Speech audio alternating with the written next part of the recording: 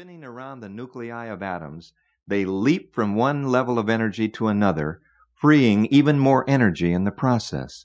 And like the invisible atom, you too are a microcosm of the universe, composed of many different systems. We're going to show you how to order your own mental and physical universe, bringing its key systems into a dynamic balance. It is this balance that will allow you to tap the limitless potential of individual energy that you alone possess. This quantum connection will startle you both with its simplicity and the life changes it can create for you. We're going to treat your mind and body as one system, an awesome, integrated, marvelously adaptable system. We're going to show you the connections between the sciences of psychology, nutrition, and exercise, fusing them into an interlocking chain that will be far stronger than the sum of its individual links.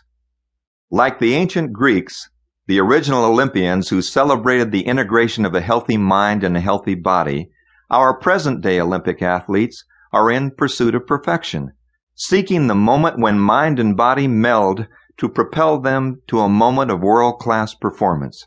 In fact, this program began as an attempt to reduce the thousands of options available to our elite athletes and coaches to a structured, unified set of principles. These principles, which form the basis of the quantum program, will work for you whether you're an armchair athlete or in pursuit of a gold medal in any arena in your life.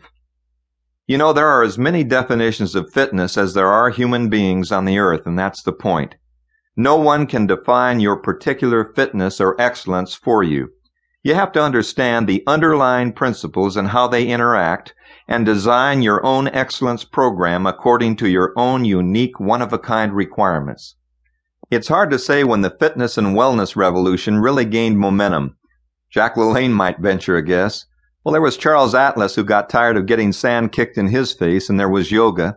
There was an exercise program for the Royal Canadian Air Force with a new term called aerobics.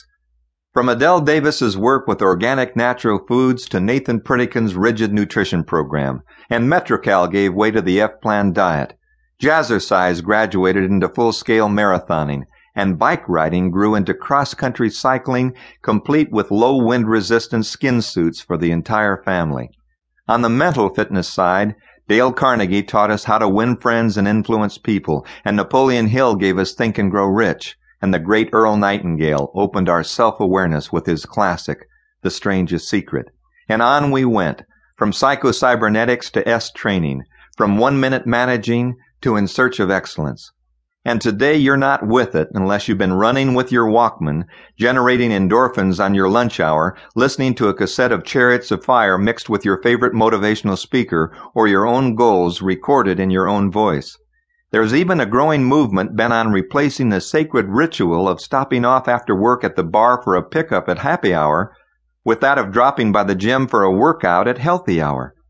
The swinging singles are still doing what they always do, but since the revolution, they're just as likely to strike up a new acquaintance on a treadmill as they are in a gin mill.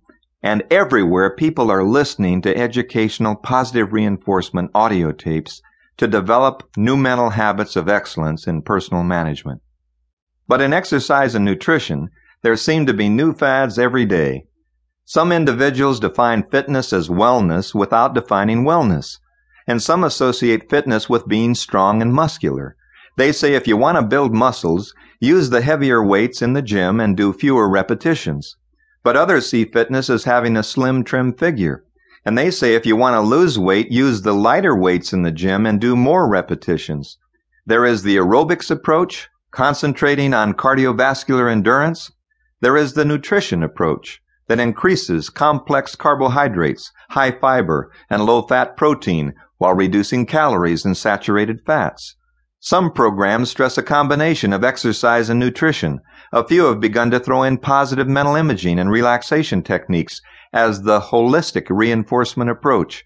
There are literally thousands of fitness concepts that, when applied over a period of time without extremes, really do enhance your performance and well-being.